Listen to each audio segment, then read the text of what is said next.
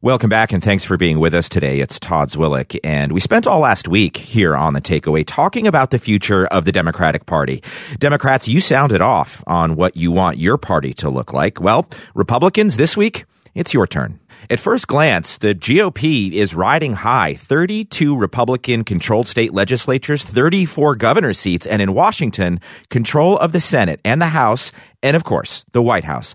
But does all that winning point to a healthy party? There's no way to say that it does. The GOP is in the throes of a takeover. The party's dream, repealing Obamacare with a unified Congress, failed. The party of family values appears solidly behind a Senate candidate in Alabama credibly accused of molesting girls. And its leader, President Trump, has pushed white nationalist identity politics to the core of the party. Meanwhile, his former political advisor, Steve Bannon, is on the outside now, working, he says, to unseat party leaders like Paul Ryan and Mitch McConnell. So where is this Republican Party headed? We begin today with the establishment. Doug Heye is former communications director for the Republican National Committee and also the former deputy chief of staff for House Majority Leader Eric Cantor. Doug Heye is a never-Trumper who's worried about where his party is headed and that Roy Moore's possible election isn't the bottom. So I didn't vote for Trump. I wrote in Paul Ryan. That is a bit of an admission of defeat, admittedly.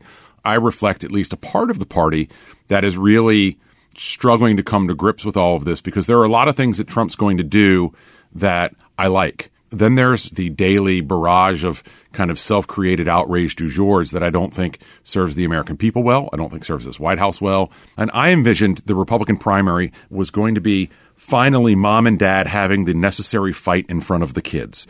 To me, that meant Rand and Ted and whomever on one side and Jeb and Marco and whomever on the other side, and they would fight it out and we would resolve our differences. Then along came the crazy uncle. And so part of the thing that I struggle with is there's going to be a point where there's not a President Trump. And that could be in 1 year, 3 years, 7 years. But when we come to that point, will mom and dad finally resolve their differences? And I don't think we know the answer to that yet. But what we've certainly seen is that the ground beneath Republican candidates, Republican members of Congress has really shifted, and it shifted very quickly. They're struggling to come to grips with it. And it's something that every time they go home during a recess, they're more and more surprised at some of the changes that they've heard and how tribal those changes are. How tribal they are. Doug, that fight that Republicans need to have in front of the kids that they mentioned, what is it? Because it's not just deregulation, taxes, and a strong military the way it used to be. The other side of that fight, frankly, is a brand of white ethno-nationalism that Donald Trump brought to this party and was then elected with 80 or 90% of Republican support. Yeah, and if you talk to Republican voters, I've spent a lot of this year in North Carolina, and what I've heard over and over again in a state that Trump won but didn't win massively is that Republican voters not only aren't going anywhere away from Trump, that they are more and more in favor of him, in part as a rejection of Washington, the media, the corporate media as they look at it, and I hear a lot of talk of what I would call but Republicans. And this is what I've heard so many times is, this particular tweet, whatever tweet it was or comment it was on any given day, isn't really helpful, but, and then it's some variation of Trump taking the fight to people they want to take the fight to, even if it's Hillary Clinton or people like that who really aren't current fixtures in American politics. But remain a fixture to a lot of Republican voters and certainly conservative media. Let's talk about the future a little bit. One of the features here is clearing out the old guard from the GOP. Where does this shake out?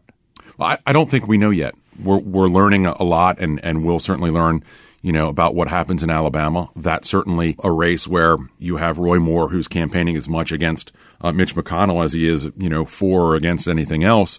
Yeah, I think it says that we have real problems. Very obviously, we have real problems. I'm appalled at what's going on.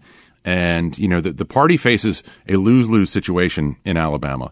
If Roy Moore wins, he is our next Todd Akin, Richard Murdoch, Christine O'Donnell, Sharon Engel, 4 Senate seats that we basically left on the table, which if we had had better candidates win those primaries, we could have passed Obamacare repeal and replace. We could have already passed the tax reform bill.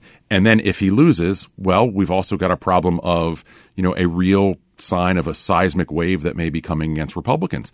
But if you get outside of Washington, D.C., and the kind of D.C., New York, Acela corridor, you find very quickly just how high the level of disdain is for anything that smacks of Washington or anything that smacks of the media. And so, what we've seen with Roy Moore's supporters, and I think we'll see this with other candidates, even less extreme ones, is a calcification of support around them because they stand against these institutions that have no credibility outside of Washington, D.C.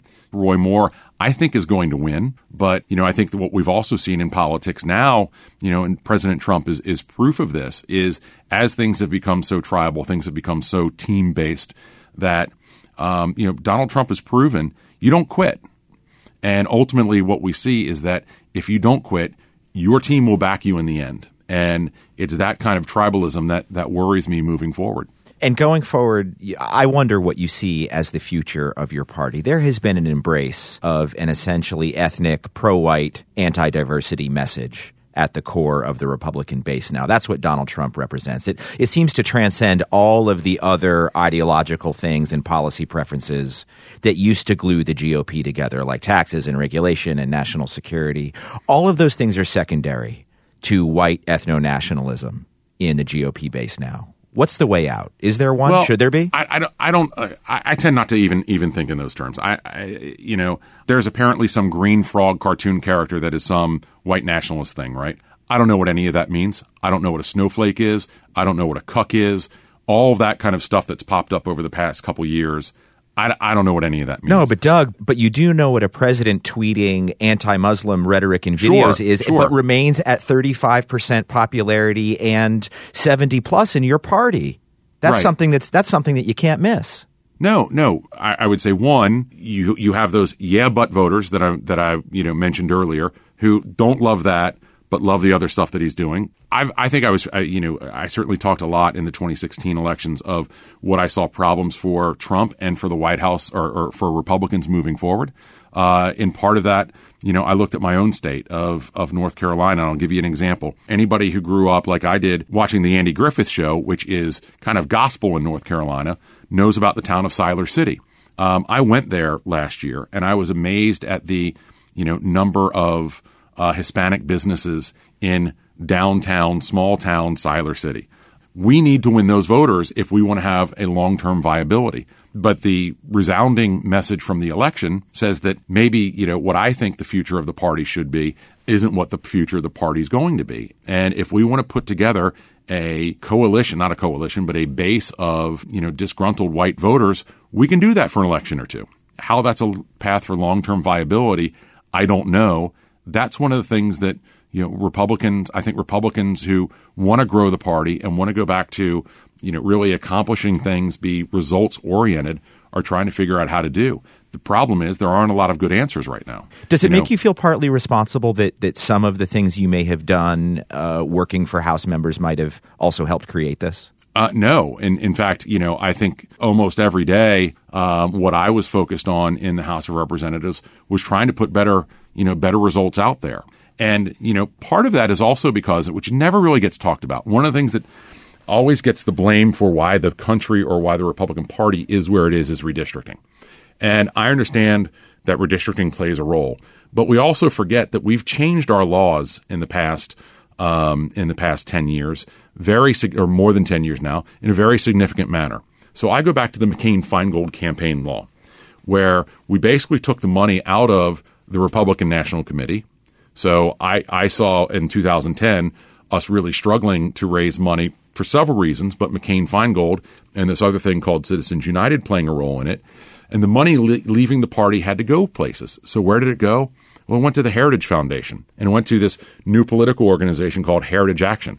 It went to Club for Growth. It went to American Crossroads and the American Action Network and all these other kind of outside organizations. Democrats have the kind of same mirror images as we do. And so what we saw was that now you had financial incentives to, cast apostates within your own party, so that the problem wasn't Barack Obama.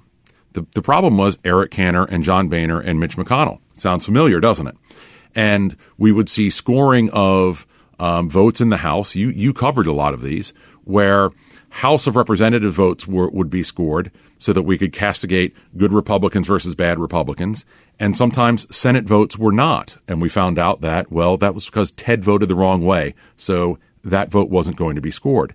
And so if you have outside institutions that make money and raise money by further balkanizing the party within itself, that also gives rise to exactly where we are right now, especially when you have certain organs of the media that not only echo that and amplify that, but really become a participant in it.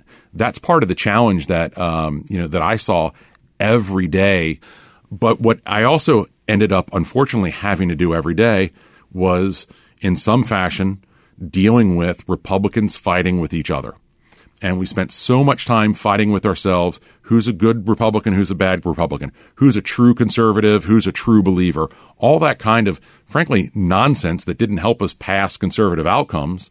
And that ultimately is what I said earlier about mom and dad having the fight in front of the kids. And you're right. There is a strain of, we certainly saw a lot of this in Charlottesville and so forth. And full disclosure, my first campaign was in 1990 working for Jesse Helms.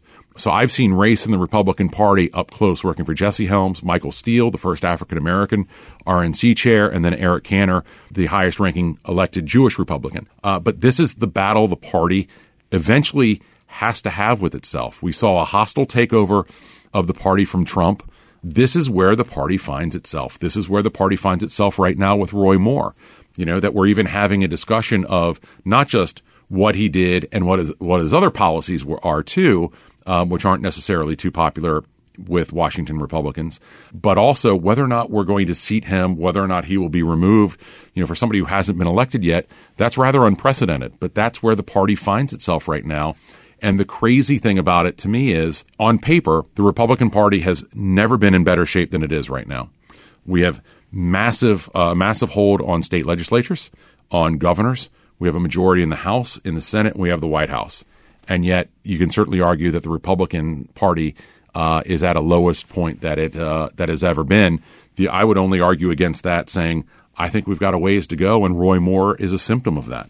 You think the Republican Party has a ways more to go downward? Absolutely. I think it's very clear in what we saw in the elections earlier this month. And I don't mean in the Gillespie-Northam race.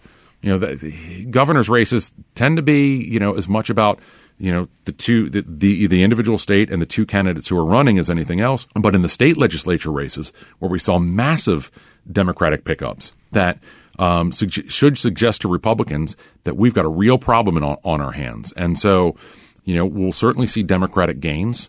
We are seeing some signs right now of a potential wave. Obviously, it's a year away and anything can happen. But what happens to the Republican Party if Democrats take over the House and or the Senate? I can't tell you that I know the answer. I only know that the finger pointing and the recriminations will be massive. Doug Heye is former communications director for the Republican National Committee and former deputy chief of staff to House Majority Leader Eric Cantor.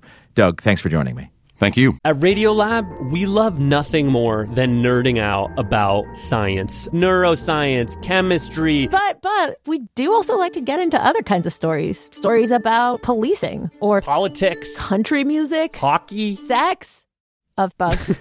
Regardless of whether we're looking at science or not science, we bring a rigorous curiosity to get you the answers. And hopefully make you see the world anew. Radiolab, adventures on the edge of what we think we know. Wherever you get your podcasts.